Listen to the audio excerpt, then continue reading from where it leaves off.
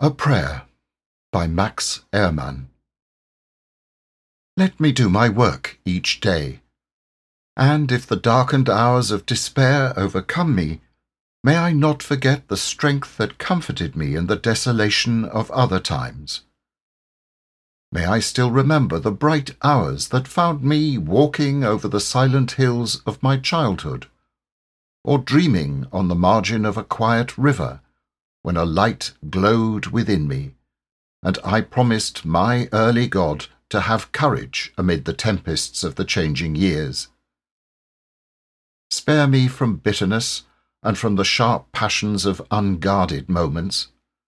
May I not forget that poverty and riches are of the Spirit. Though the world knows me not, may my thoughts and actions be such as shall keep me friendly with myself. Lift up my eyes from the earth, and let me not forget the uses of the stars. Forbid that I should judge others, lest I condemn myself. Let me not follow the clamour of the world, but walk calmly in my path.